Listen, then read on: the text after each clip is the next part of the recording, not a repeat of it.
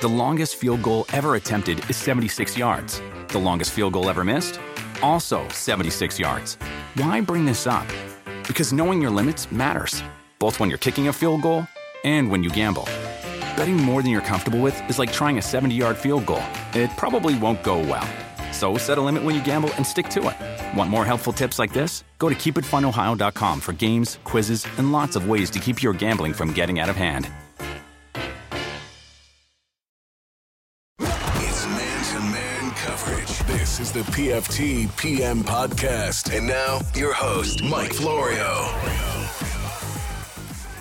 19th day of March PFT PM podcast. Sorry we didn't do one on Friday. I apologize. But the West Virginia game was coming on. I can't even remember who they played. Something State, Murray something. I don't know. Had to watch the game, though. Part of extended hours of sitting on my butt down in the barn watching basketball. I can only do so much of the basketball. Saturday, all-day basketball. I actually spent, 4 of the hours down there putting together a Lego set that my son and I bought on our last run over to Toys R Us. But now that we've put together all the Legos we bought, I got to go back and buy some more. God, that's the problem with that. It's both frustrating and fun to put those together. They have this architecture set with these tiny little pieces, and it's a pain in the ass to find them in the box. And it's one after another, and is this ever going to be done? And finally it starts to take shape, and then it's done. It's like, this was great. Now what do I do with this damn thing? Where am I going to put this? So I have a spot for the New York City skyline that was meticulously put together on Saturday while watching basketball with 4 or 5 other family members and friends in the barn wondering what in the hell was wrong with me. They thought I'd lost my damn mind smoking a cigar while putting together Legos, getting ashes in the box, but now it's time to find the next Lego adventure. Sponsored by Legos, the toy that both drives you out of your goddamn mind and forces you to find a place to put the thing when it's finally put together. All right, moving on. 5 down territory on this Monday edition of the PFT PM podcast. I want to start with this Jets-Colts trade. First of all, let me reiterate something I said on PFT Live. Hey, teams, don't be selfish and announce these big moves on a Saturday. Can you imagine what the news value would have been if you had just held it for 2 more days? Don't think of yourselves. What's wrong with waiting 2 days? It's almost like the Jets wanted to minimize the impact. If you're going to trade up to number 3, then damn it, make sure the world understands it and give everybody the benefit of reacting in real time and web traffic spiking, radio show ratings going up, NFL Network wall-to-wall coverage of the Jets-Colts trade. Come on, people. There's a business component to all of this.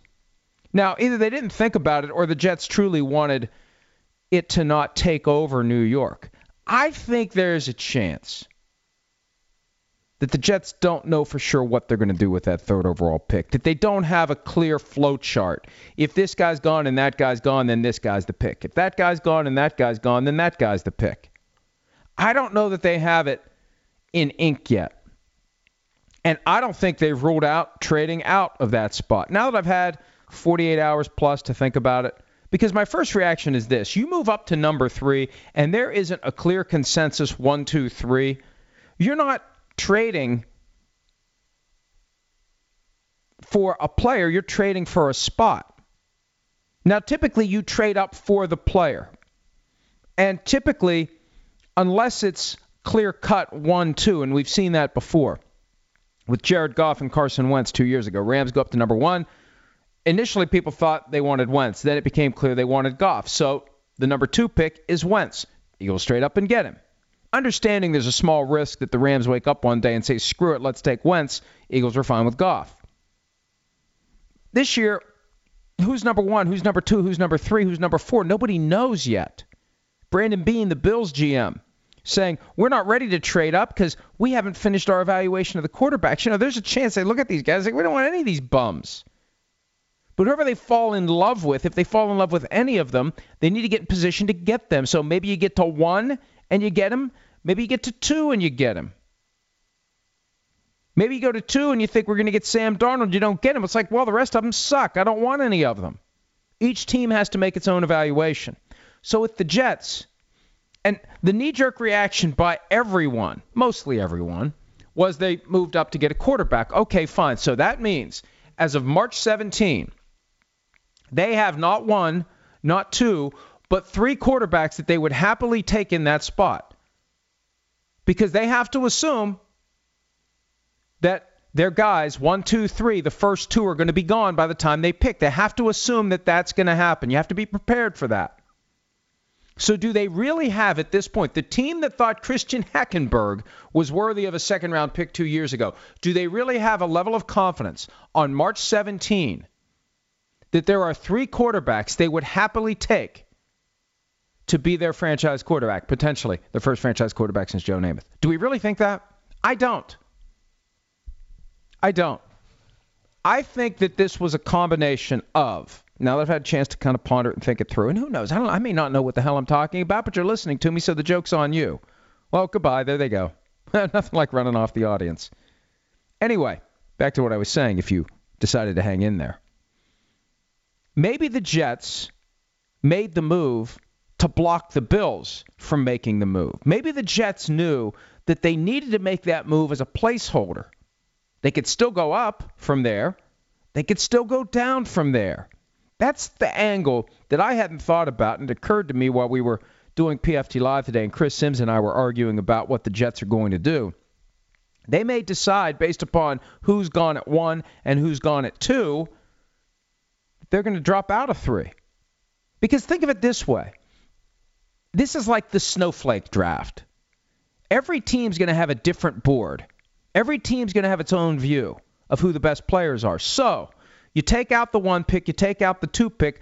Of all the players left, there will be multiple teams out there that say, hey, our number 1 guy is right there at number 3. Let's go get him. So that's an option for the Jets. That's a clear option for the Jets.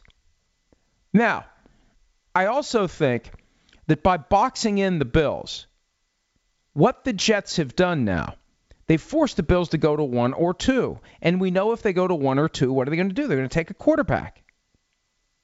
So if the Browns go quarterback and the Bills jump up to 2 with the Giants, which if I had to predict any outcome right now, that's the one I'd predict. That at the appropriate time, when everybody's going to move to their bottom line position, it's a deadline-driven league, it may happen with the Giants on the clock. But if the Browns go to 1 and the Bills go to 2, quarterback, number 3, Saquon Barkley. That was my first thought. And people think I'm crazy. Well, let me tell you, first of all, there's plenty of other evidence unrelated to this specific take that would justify that label. But we're just 2 weeks removed from the entire football following world praising Saquon Barkley and suggesting that he should be the first overall pick in the draft. Have we already forgotten that? Now, full disclosure, the same reasoning that caused me to say that the Browns are going to be out of Barkley at number 1, the decision to pay more than $5 million a year to Carlos Hyde in free agency, that kind of applies to the Jets, who paid $4 million a year in free agency to Isaiah Crowell. That if you're going to spend that kind of money on a running back, going all in on Barkley, maybe you don't do it. But there's a difference between 1 and 3.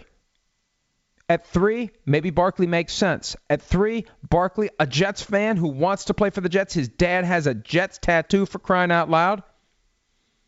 If this is the guy that he's been sold to be, now, he played at Penn State, and there's that Hackenberg connection. Maybe. I don't know. Maybe the Jets should never, ever, ever, ever draft another Penn State player. Weren't they the ones that drafted Blair Thomas in 1990? Ever draft another Penn State quarterback or running back. But I just thought when it all happened, this is Barkley. They're moving up to get Barkley. And if Barkley's gone, I guess they'll take Bradley Chubb, or they can trade out of the spot.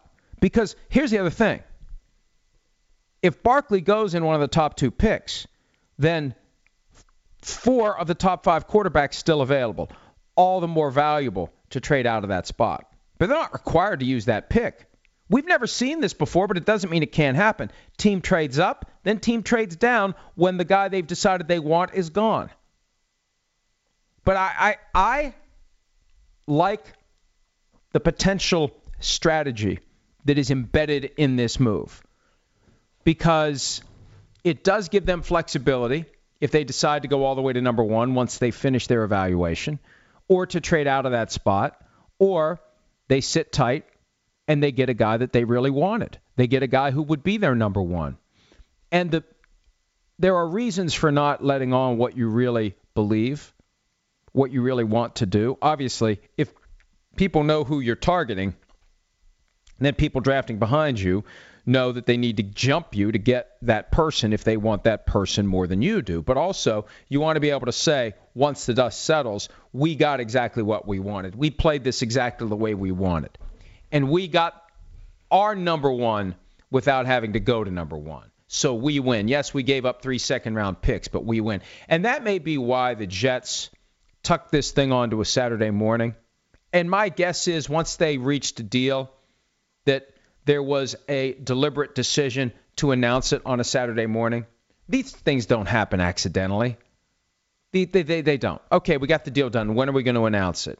Well, we could do Monday, we could do Sunday, we could do Saturday. Let's do Saturday. Because I think the initial reaction by plenty of Jets fans is you're giving up 3 second-round picks?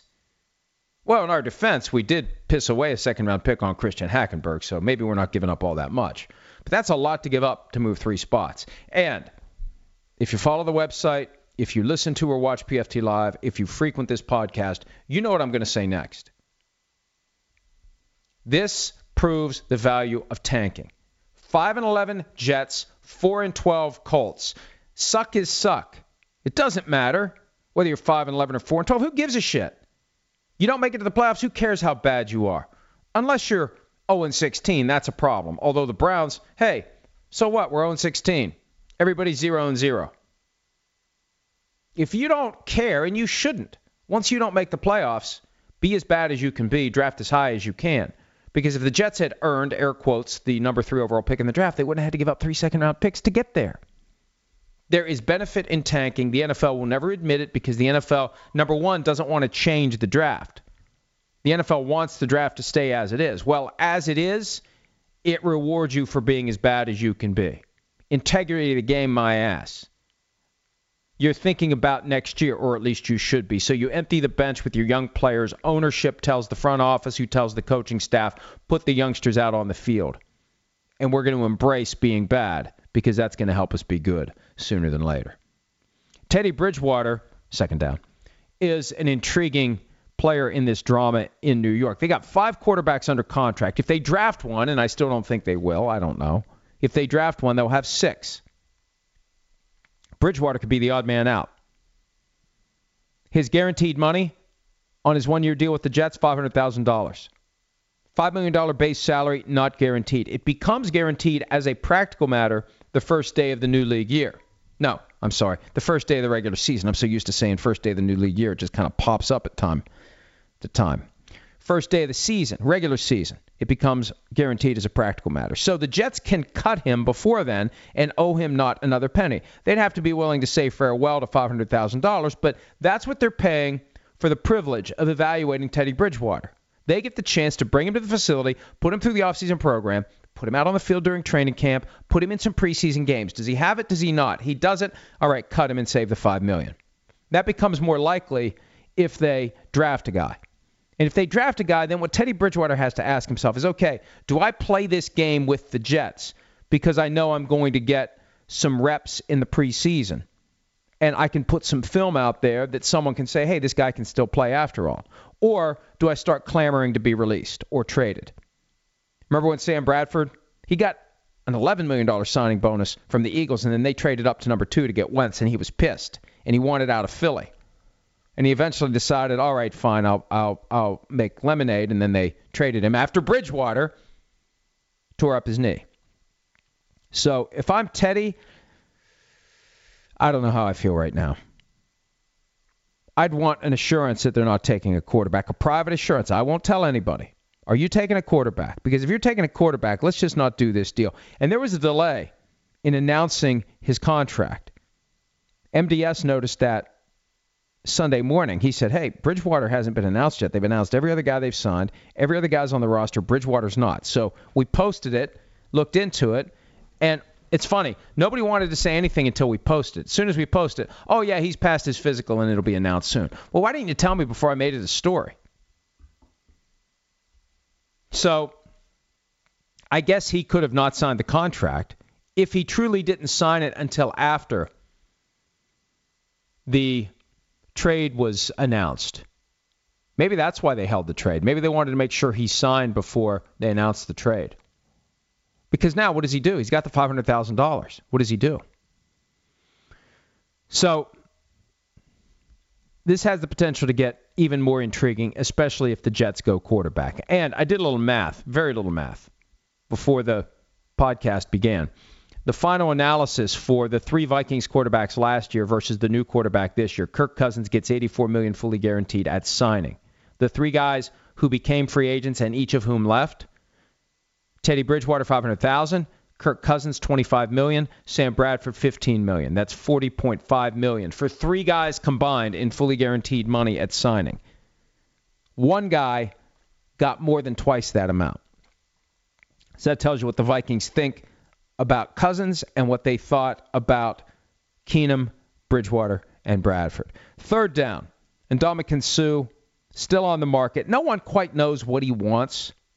Does he want to max out his compensation? Does he want to pursue a championship? The Rams' interest in him is fascinating to me. Can you imagine Suh and Aaron Donald together? Holy shit. Can you imagine that? What do you do if you're an offensive line? Do you come up with some new formation where you stack offensive tackles wearing fullback numbers behind the guards? Do you go too deep? Do you have barricades? I think that's what you have to do. I think what you do is you split the tackles wide and how do you do this? You split the tackles wide and you make them, well, no, you just split the tackles wide with their tackle numbers on. And then you take a couple of other tackles. Maybe you put the backup tackles wide, spread them out. You take the starting tackles. No. Let me try that again, because I'm thinking this through on the fly. Keep the tackles tight with backups. You take your starting tackles and you put them in eligible numbers and you put them directly behind the guards, or you put them in the gaps, almost like bowling pin arrangement. So you got center, guard, tackle, and then in the A gaps, just put 2 fullbacks who are actually your offensive tackles or your backup guards, or just go out and sign more interior offensive linemen. But that's what else do you do? What you have to come up with a specific formation to deal with Suh and Donald if they get him. Now, I don't know if they're going to get him because, again, I don't know what Suh wants. I think Suh just wants the attention. He wants to be wined and dined. Take me here, take me there, I'll go here, I'll go there. At some point, he's going to pick a team. At some point, somebody's going to make an offer. What are they going to offer? And if it's the Rams, what's Aaron Donald going to say? I wrote about this earlier today. And it's one thing to say we want to sign Aaron Donald. It's another thing to give Donald what he wants. If he wants market value, the Rams may say, you're 3 years away from hitting the market. You're still in the final year of your rookie contract. We can franchise tag you twice. We are picking up 3 years of injury risk if you want the kind of contract that you would get if you were on the open market. And he could say to that, well, Von Miller got close to the top of the market without going through 2 years of the franchise tag. Well, fine. But Miller at least played all 5 years of his rookie contract before the Broncos paid him. So what do you do? How do you find the right number if you're the Rams? And I think that's one of the reasons why a deal hasn't been done yet. I really do. And getting Suh on board, that's the kind of thing that complicates matters. And that's the kind of thing that's going to make it harder to get Donald done if they pay big money, whatever big money is at this point. I don't know. For defensive tackles, the franchise tag's $13.9. Suh averaged 19 under his last deal on a 6-year basis. It ended up being $60 million over 3, which is $20 million a year. I don't know. But whatever the Rams would pay Suh, Donald's going to be saying, yo, hey, I want mine. I've wanted mine, and I haven't gotten it. Think about that. Donald held out right until the day before the start of the regular season last year, and he ended up becoming the Defensive Player of the Year. Another free agent making the rounds, Terrell Pryor. I'm fascinated by what he can do if healthy, because he was plagued by an ankle injury most of the year. He did that one-year deal with Washington. The thinking was he's going to explode with Kirk Cousins. He had 1,000 yards in 2016 with a revolving door of nothing at quarterback. But the ankle injury resulted in surgery, injured reserve, and now he's probably going to do another one-year deal. Seahawks, Jets, and Browns in the mix. I don't know that I'd go to Cleveland if I were Pryor, because they have Corey Coleman, Josh Gordon, and Jarvis Landry. I don't know where I fit. I want to go to a place where I think I'm going to be at least number 3 on the depth chart, because you're going to want to play well, prove yourself, and then go out and get another contract. The clock's ticking on Pryor. He turns 29 in June. How many more years is he going to be able to play? He's still a newbie as far as receivers are concerned. At some point, people are going to say, sorry, Terrell, you're too old. You're too new to the position. You're too old. We're going to go with somebody who is younger, has more tread on the tire, and that we can assume is going to stay healthy longer. 5th down. Josh Johnson signed by the Raiders. And look, I have supported Colin Kaepernick as fervently as anyone, but you got to understand, this Josh Johnson move is all about having a veteran who can run John Gruden's offense and teach it to Derek Carr and anyone else who's on the depth chart. Josh Johnson was drafted in 2008 by John Gruden. They were together for 1 year, 5th-round pick in Tampa. So that's what it is. And you can point to some of these other guys who have jobs and say, how in the hell does this guy have a job and Kaepernick doesn't? And here's the other thing to keep in mind when it comes to Kaepernick. Nobody's going to sign him as long as this grievance is pending. The collusion claim, essentially a lawsuit with depositions being taken of owners. It pisses them off enough that you sue them. It really pisses them off if you force owners to submit to the authority of anyone other than themselves. That really pisses them off. You got multiple owners now being questioned by this guy. They are going to be pissed off and want nothing to do with Colin Kaepernick. And the only way he's getting back is if it's part of a negotiated settlement of his collusion grievance. And I think the NFL is sufficiently hard-headed that by the time the NFL would cry uncle, they'll be so far into the ropes that Kaepernick's just going to kick them through. So don't read anything into that Josh Johnson signing, but there's already enough out there as it relates to Kaepernick for people to say, oh, okay, we know why we did what they did, and we know why they're doing what they're doing. And I know that there are people saying, oh, here he is being political again. Do people understand there's a difference between taking a political view and assessing a business situation and exploring the factors? Whether it's right, whether it's wrong, that's just the reality of what's going on. That's why he's not signed, and that's why he filed the grievance, and the hard-headedness that the NFL has shown through this process, and the coordination, the collusion among owners as instigated by the league office, Kaepernick's lawyers believe. And I think they believe they have the evidence to prove that the league office was instigating that process.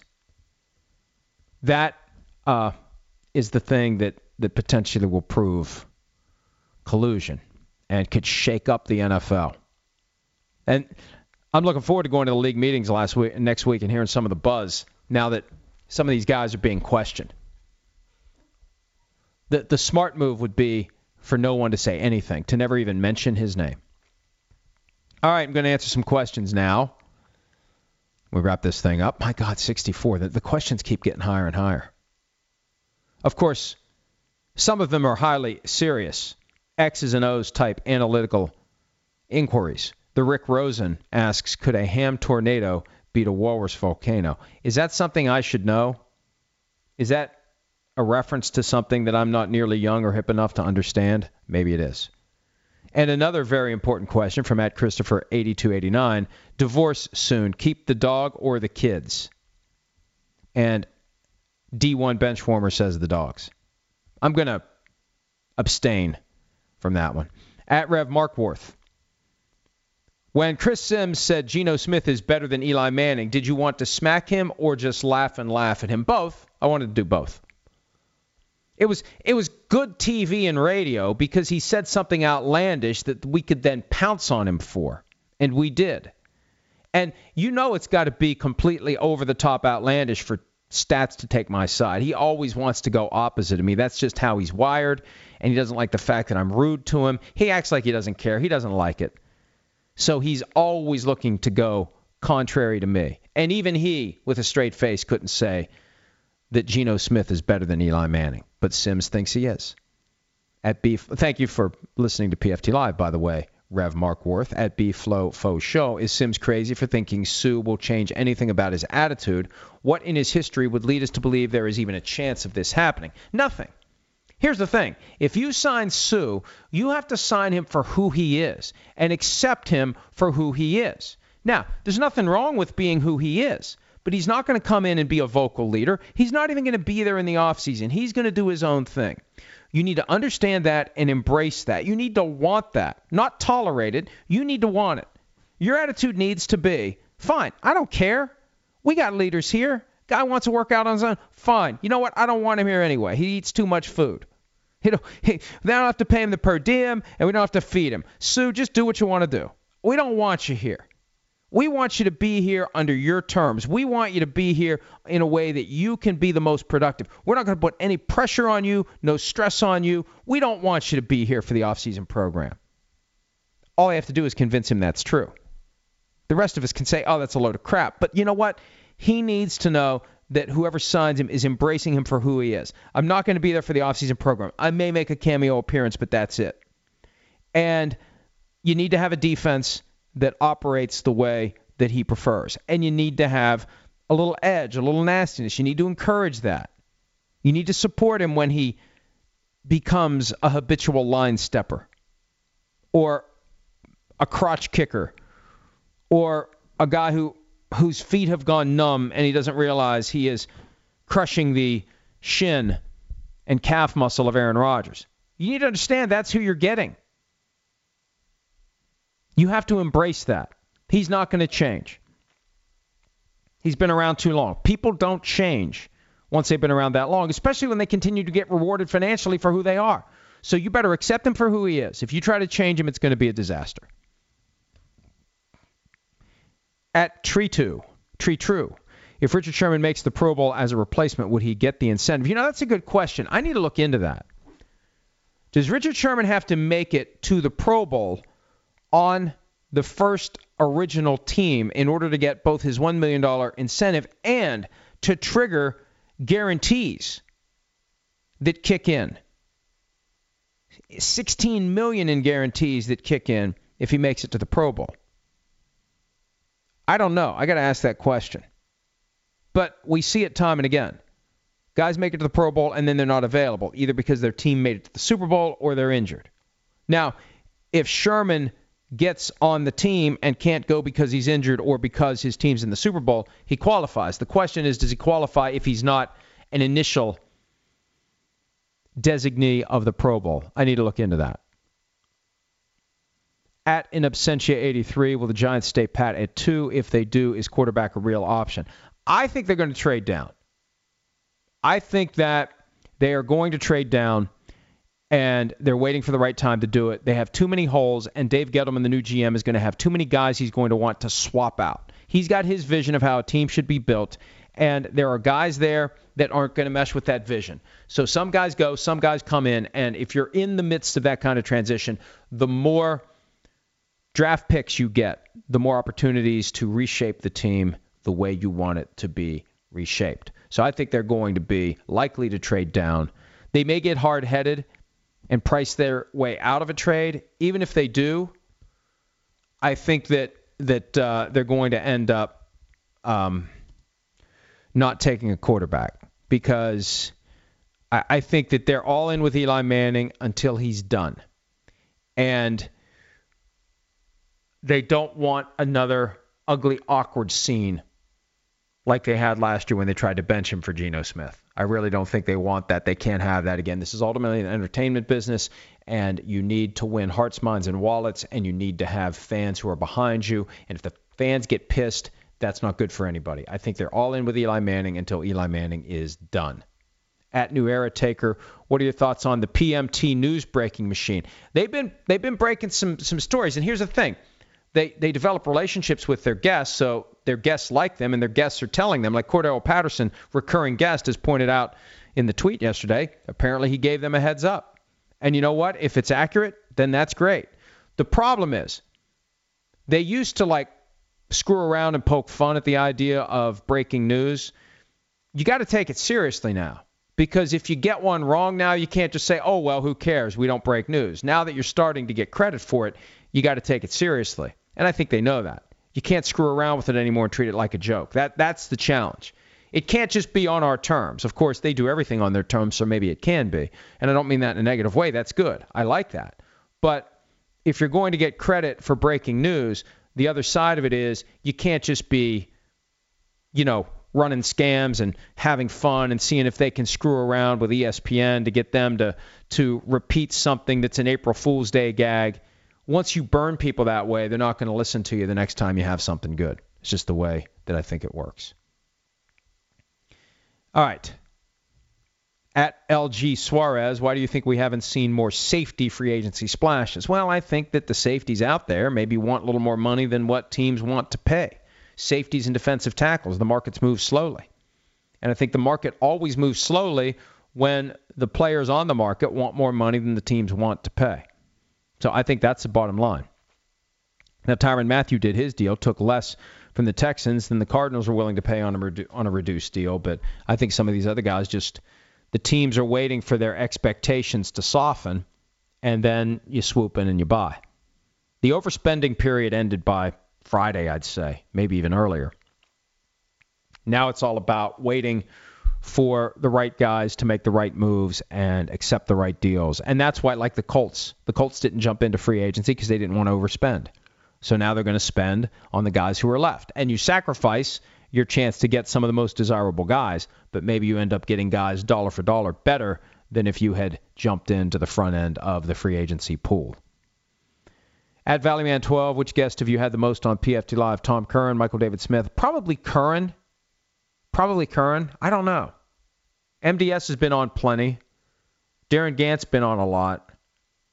Dating back all the way to when the show launched as a web-only show in January of 2011. My God, that's been a long time. It was a web-only show for a while.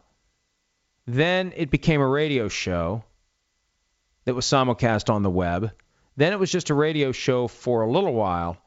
Then it became a radio show simulcast on NBCSN. Probably all the way back to January 2011, I'd say that it's MDS. Just because he's been with us. He's been a key part of what we do ever since PFT Live became a thing. At Sheck Brandon, what do you see the Vikings doing in free agency the rest of the way? I don't know that they can do much. They got Sheldon Richardson. They got Kirk Cousins. Maybe that's it. Maybe there's some bargain shopping loose ends that they do. Maybe they wait until after early May when the compensatory draft pick formula turns off. Although, good luck getting any compensatory draft picks next year when you go out and sign Kirk Cousins and Sheldon Richardson. I don't care who they've lost. They lost Teddy Bridgewater, Case Keenum, and Sam Bradford. But you do net gains and losses, and it's a complicated formula. But the thing is, if you wait until after, it's like May 11, May 12, something like that. If you wait until after that, anyone you sign, it doesn't count as an addition for the purposes of hurting your compensatory draft pick haul. And anyone you lose after that, it doesn't count to your favor. So a lot of teams will even wait until early May, till that date comes and goes, to add more players. I think from the Vikings' perspective, they just have to be smart about what they spend, and they need to be thinking about the guys they have that they want to try to keep around. At Black88 Elite, is Chris Sims on the booze? Because that's the only way I can see him saying Geno Smith is better than Eli. He's not on the booze. He may be on L-Dopa, but he's not on the booze. Another one from Black88 Elite, just reminding you, even if the Giants kept Geno Smith for the rest of the year, the Giants couldn't lose enough to get the first pick because that would require the Browns to win a game. Good point. Yeah, the Giants weren't earning the first overall pick. They did as well as they could based upon the fact that there was no way the Browns were going to get out of the number 1 spot because they weren't going to win a game.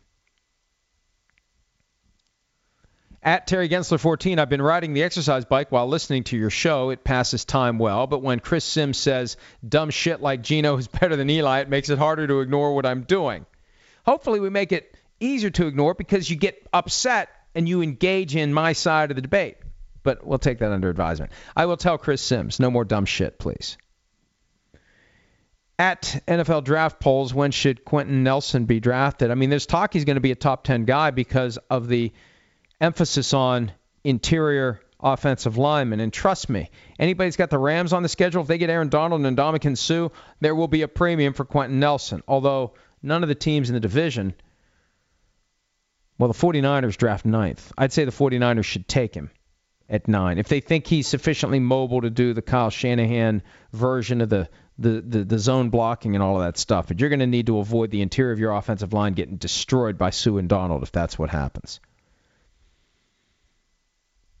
At Black88 Elite, is it possible since the Browns are interested in Josh Allen and Sam Darnold, the Jets only moved up to 3 because they like 2 quarterbacks who aren't Allen and Darnold? Look, if the Jets moved up to 3 to get a quarterback, they have to be certain that there are 3 quarterbacks that they would be happy to get because they have to assume that number 1 and number 2 on their wish list will be gone. You have to assume that if you move into 3.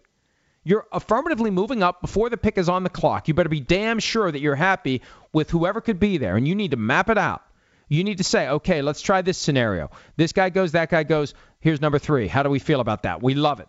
Okay, let's try this scenario. This guy goes, that guy goes, this guy's there. How do we feel about it? We love it. You have to play out all scenarios for all potential first and second overall picks, and you have to be able to say, I love it with whoever you get at number 3. And if you don't, then why are you doing the pick? Unless you did the pick to hold a place, and you'll worry about it later whether or not you love the guy that's going to be there at 3, and maybe you will trade that pick before it's all said and done. And I know that sounds crazy, but crazier things have happened. At SuperMike09, based on the teams in play for Suh, do you see him as a major contributor or a high-end rotational player? Also, would he be effective in a 3-4? I don't think he's effective in the traditional 3-4 because, and remember the Albert Haynesworth signing in Washington, and Mike Shanahan made him a defensive tackle in the 3-4. You have to convince that guy to go against his nature, the 4-3 up the field pass rush. Now, and I haven't studied the film of the way the Rams played defense all year last year, but they found a way to make Aaron Donald highly effective. So you adjust your scheme to suit your players, and that's what Wade Phillips would do. Who cares? You call it a 3-4, 4-3 hybrid, whatever. You use your guys on the line to create havoc. And in the classic 3-4, the nose tackle ties up bodies, 2 or 3 of them, while the other players go to the football. And I think that's part of how Suh was being used in Miami, and I don't think he liked it. You have to let Suh create havoc, you have to let Donald create havoc, and you have to have guys who can fill the gap if you see offenses use tactics aimed at taking advantage of Donald and Suh clearing out a big space of real estate as they blast through the line to try to get to the ball carrier. That may sound overly simplistic, but I don't think it is. I think it's that simple.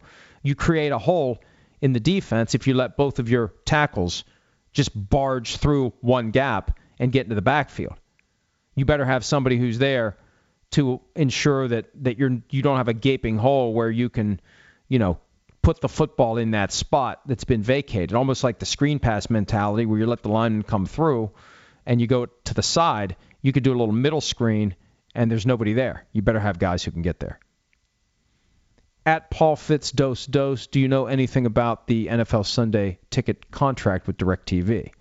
Instead of partnering with DirecTV, it seems the NFL could sell subscriptions to stream live regular season games like the NHL already does. The infrastructure is already in place with NFL Game Pass. I've spoken to people who say that at some point the NFL could cut out the middleman and do its own streaming service for its games, where you don't have to take the money from DirecTV, you take the money directly from the fans. Now, the question is, does the business model work that way? Because most of these TV operations are partnering with the NFL because that gives them a way to otherwise profit. For example, NBC, Fox, CBS. you overpay for the NFL because then you have a 3-hour window where you can periodically push your other products onto the audience. And you can carry a big audience into your primetime show. If you're Fox or CBS, when you've got that 4:25 p.m. Eastern kickoff, you deliver a gigantic audience to 60 Minutes or whatever's on Fox. For DirecTV, it's all about getting DirecTV customers. Hey, you can only get the Sunday ticket package on DirecTV, so you got to go get a dish. You got to get all the stuff. I know there's other ways to do it now, but you got to be a DirecTV customer, so DirecTV makes a hell of a lot more money that way. I mean, that's what I did in 1997. I went and got a DirecTV hookup, and I got Sunday ticket. That's the only. I got to get DirecTV. Okay, see you later, cable. Got to get DirecTV. So can the NFL charge enough and make enough by selling the product directly to fans to offset the money that DirecTV or someone else would pay, the premium they would pay, in order to justify getting in business with the NFL? It's that simple. At Andrew Ye, can you explain how Cousins' contract is fully guaranteed at signing? Wasn't his signing bonus only $3 million? Can he be cut next offseason and not receive the rest of his contract? Also, did any teams offer him a percentage of the cap? Let me start at the end. I don't think anyone offered him a percentage of the cap because he only signed a 3-year deal. If he had a 4, 5, 6-year deal, that's when we get into the territory where you would want protection against a spiking of the cap and your final years looking bad in comparison to the market. So I don't think anyone offered him that. It was a 3-year fully guaranteed contract, either from the Jets or from the Vikings. I don't know what the Cardinals offered. Mike McCartney, his agent, told Peter King only 3 teams made offers: Arizona, New York, and Minnesota. Can he be cut next offseason and not receive the rest of his contract? Yes, kind of. I have not seen that there is no offset language in his contract, which tells me there is offset language, which means if he'd be cut after this year, any money he would make elsewhere would be counted against what he would be owed by the Vikings. But the thing is, if he has the kind of year that gets him cut after one season, no one's paying him at a $28 million a year rate. So the Vikings would owe him a large chunk of money. Brock Osweiler, for example, last year, $16 million fully guaranteed. He was cut by the Browns. The Browns knew they were going to cut him when they traded for him. They decided, let's keep him around because we have reps to distribute in the offseason program, training camp, preseason. Then they cut him. The Broncos signed him for $775,000. The Browns were on the hook for $15.225 million. So that's how it would work. He can be cut and not receive the rest of his contract, but the Vikings would be responsible for the difference, and it would probably be a significant one. The signing bonus of $3 million is a salary cap tool where you spread it $1 million, $1 million, $1 million over the 3 years of the contract. What matters is everything fully guaranteed at signing. He's going to get it all. He's going to receive it all. And that's how it's fully guaranteed. Now, the Vikings have to put a certain percentage of that in escrow. I think it's 75, 80% that has to be put in escrow right now. Not all of it, but you got to write that check and you got to set that money aside because of the funding rule that was put in place to protect the players against potentially insolvent teams. Now, it protects players against getting fully guaranteed contracts because owners don't want to put the money in escrow. And they're good for it now. It's a stupid way to give the owners a way to say, sorry, we're not going to fully guarantee your contracts. And even though even though that Cousins is a fully guaranteed deal, it's only 3 years. When somebody gets a fully guaranteed 4-year, 5-year, 6-year deal, that's when we break new ground. And remember this, the first 20 or so picks every year in the draft, they get 4-year fully guaranteed contracts. That's just the way it is. It's part of the trade-off for no longer paying those guys ridiculously huge money. At Terry Against the 14, what's your favorite episode of The Office? You know, I've been working through right now, watching the series, and I'm trying to think of the ones that really make me perk up. There are several of them. I don't know which one's my favorite. I like the carpet. I like various of the Christmas episodes. I like Pam and Jim's wedding. I don't know. I really like a lot of them. The basketball episode is one of my favorites. If I had to pick one, it would probably be the basketball episode. Because that's the one when I conclude, you know what, this show's pretty good. But most of the episodes in Season 2, most of them in Season 3, Season 4, it only, for me, it started to lose some of its steam after Jim and Pam got married. And then after they had their baby, then after Michael Scott left, then it fell apart. which just shows you the value of having Steve Carell around. All right, back to real questions. At Terry Gensler 14, new head coaches have extra access to players by starting OTAs early. Should new players sign in free agency be able to have extra access with head coaches or coordinators after signing? I mean, look, a new head coach gets to have an extra 3-day minicamp. Now, I don't know. Should new free agents have extra access? I don't know. I think they should change the rules. I don't believe that players generally don't want to show up to watch film. But Kirk Cousins made the point on PFT Live on Friday. You have to have a limit, otherwise players are going to feel compelled to be there every day like the coaches are. Some of them want to be there. Here's who you want to protect. You want to protect the guys who really don't want to be there but feel compelled to be there. That it enhances their chance of making the team. I mean, that applies in high school. I remember when my kid was playing high school football. Hey, if you really want to be on the team, you show up for voluntary conditioning. Well, then it's not voluntary, is it? But that's the way it goes. So there has to be a line somewhere. The problem is there are guys like Derek Carr who are dying to work with John Gruden. And there are those who assume that it's not otherwise happening anyway off the grid with no one in a position to know about it. Not that I'm saying it is, but if it is, it probably wouldn't be the first time it's happened. At Jordan Ulven, does the addition of Mo Wilkerson to the Packers help the pass rush enough to make the secondary look any better? I don't know what Mo Wilkerson they're getting, and they signed him to a low-risk deal because they don't know which one they're getting. I like the fact that the Packers are willing to bring in free agents. Between Jimmy Graham and Mo Wilkerson and signing Kyle Fuller to an offer sheet, I like that. I don't think they know what they're getting with Mo Wilkerson, which is highlighted by the contract that he signed. Terry Gensler 14, I know you're Italian, but did you drink Jameson while watching Marshall and WVU in honor of St. Patrick's Day? First of all, they didn't play on St. Patrick's Day. St. Patrick's Day was over, so I barely acknowledge St. Patrick's Day. I definitely don't acknowledge it the day after. And I had to get up at 5, so I had a little wine with dinner. I had a little wild turkey and Coke Zero. Right? I went and got it at halftime, not much. And then when the game was over, it was straight to bed and up at 5. At Joe Geiger Jr., 2 times in a row that the Vikings start the season against a conference title opponent, Saints and now the Eagles. What gives? Well, you're talking about when the Vikings had to go to New Orleans for the 2010 Week 1 game after that classic, epic NFC title game. That made sense because that was such a compelling game. It was so compelling it changed the rules, and it ultimately resulted in the bounty scandal a year and a half after they got together again to start the 2010 season. I don't know that the NFC Championship game was good enough to justify a rematch. I'd rather see Falcons-Eagles. That's the game that actually was in doubt. I'd rather see Cowboys-Eagles. Now, here's the thing. We don't know what the game's going to be. And just because there's a report now that it's Vikings-Eagles, it could change 50 times between now and the announcement of the schedule. So I'm going to wait for the announcement of the schedule. It's intriguing when someone who essentially works for the Eagles, I think Howard Eskin is still the sideline reporter for the Eagles radio network or whatever it's called. But so there's some credibility there, but it could change. It could change. And if it's Vikings-Eagles, great. If it's Cowboys-Eagles, great. Whatever it is, great. It's the first game of the year. It's on NBC. It's cause for celebration, and we look forward to seeing what the game is going to be. But the NFL has a long history now of giving us good games to start the season. At Exeges, what did Adam Schefter say to you when you made fun of his glasses? Well, that's an oversimplification of what happened.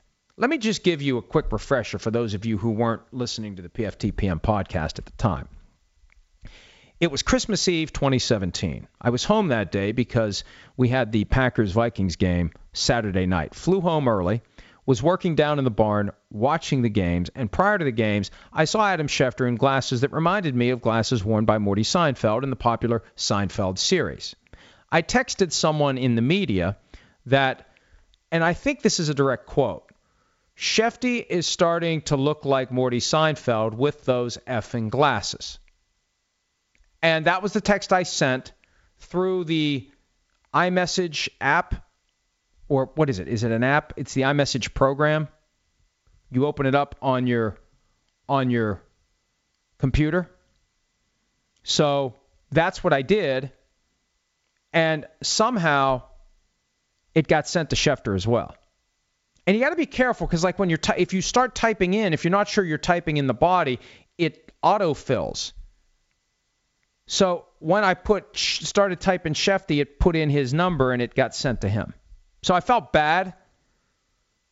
I don't know, for about a minute. And then I thought, screw it. Who cares? I mean, would I have said it to his face? Probably not. So, okay, I screwed up. What am I going to do? What am I going to do? There's worse mistakes I could have made. But it was a blunder. I didn't mean to do it. I meant to, make fun of his glasses behind his back, not to his face. And then when he responded, good one, a-hole, go F yourself, that's when I realized that, I don't feel bad anymore. So the response allowed me. It was a Christmas miracle. The response allowed me to put down my guilt. The hostile response made me feel less bad about the situation. I think I've already told that story, so it's not like I'm saying anything I shouldn't say. And who cares? It happened. It's true. It's factual. I still have the text message. All right. God, what are we doing? I should probably wrap this up. At Terry Gensler 14, everyone is worried about the Patriots, but don't they always skip out on the first wave of free agency besides Stephon Gilmore and pick up the leftovers and cap casualties? Yes. When they acquired Stephon Gilmore, that was the first big money free agency acquisition they had since Adalius Thomas, who didn't really work out. Now, Gilmore worked out better. Gilmore ends up being the number one guy to replace Malcolm Butler, who's now gone. But that's what they do. The smart teams wait and bargain shop. That's what they do. So we'll see what the Patriots do.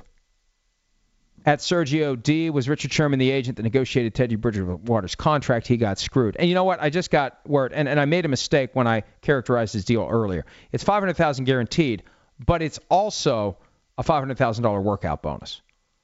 So he will get $1 million. It's $1 million investment because he'll show up for the workout program. So they get $1 million to evaluate him, and then they can choose to pull out if they want before the $5 million becomes due week one. So it is $1 million. I need to go back and fix that.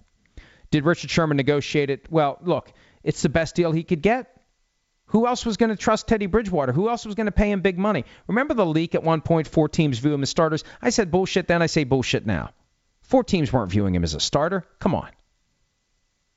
All right, I should probably wrap this up. Let me see what else we got here. Is there anything else here? At Dara Riob, does the signing of Cordell Patterson mean Matthew Slater is all but gone in New England? That's how I interpret it. And people said, oh, wait, Matthew Slater's a gunner and Cordell Patterson's a kick returner. No. Cordell Patterson in 2016, his last year with the Vikings, became a gunner. He became a jack of all trades. And that's the kind of versatility that Bill Belichick likes. And it's more versatility than Slater has because it's not just special teams versatility. It's actual receiving and running. You can move this guy around. He can be a Swiss Army knife, and that's what Belichick loves. Line him up in the backfield, line him up in the slot, line him out wide. Now, there's some issues with route running that they need to work on, but speed and versatility. That's what attracted Bill Belichick to Patterson. And you know what? If it doesn't work out, they'll cut the cord on him because we know that's what they do. All right. Looking through here. Walking the mile. Probably call it. It's been an hour. Thank you, as always, for some of your time on this Monday. Plan is to do it again tomorrow, PFT PM. Like to do 3 or 4 a week. We're going to Orlando next week for the league meetings. I don't know whether or not we're going to be able to get any PFT PM podcasts then, but at least this week we'll shoot for 3 or 4 of them minimum. Thanks for your time. PFT Live tomorrow, and then PFT Live every day this week, 6 to 9 a.m. Eastern, NBC Sports Radio, final 2 hours simulcast on NBCSN. You know all that stuff by now. I don't know why I'm wasting your time. Thank you. Talk to you tomorrow. You can find the PFT PM podcast on Art19, Apple Podcasts, Stitcher, and Google Play. If you like what you hear, and you will, subscribe for automatic downloads. Leave a rating and review. That'll help new listeners find our show and push us up the charts. Search PFT PM for your evening update from Pro Football Talk. Just in and so good. Thousands of summer deals at your Nordstrom Rack store. Save up to 60% on new arrivals from Vince, Rag & Bone, Adidas, Joe's, Marc Jacobs, and more. Great brands, great prices every day at Nordstrom Rack. But hurry for first dibs. Get your summer favorites up to 60% off at Nordstrom Rack today. Great brands, great prices. That's why you rack. If you went on a road trip and you didn't stop for a Big Mac or drop a crispy fry between the car seats or use your McDonald's bag as a placemat, then that wasn't a road trip. It was just a really long drive. Ba-da-ba-ba-ba. At participating McDonald's.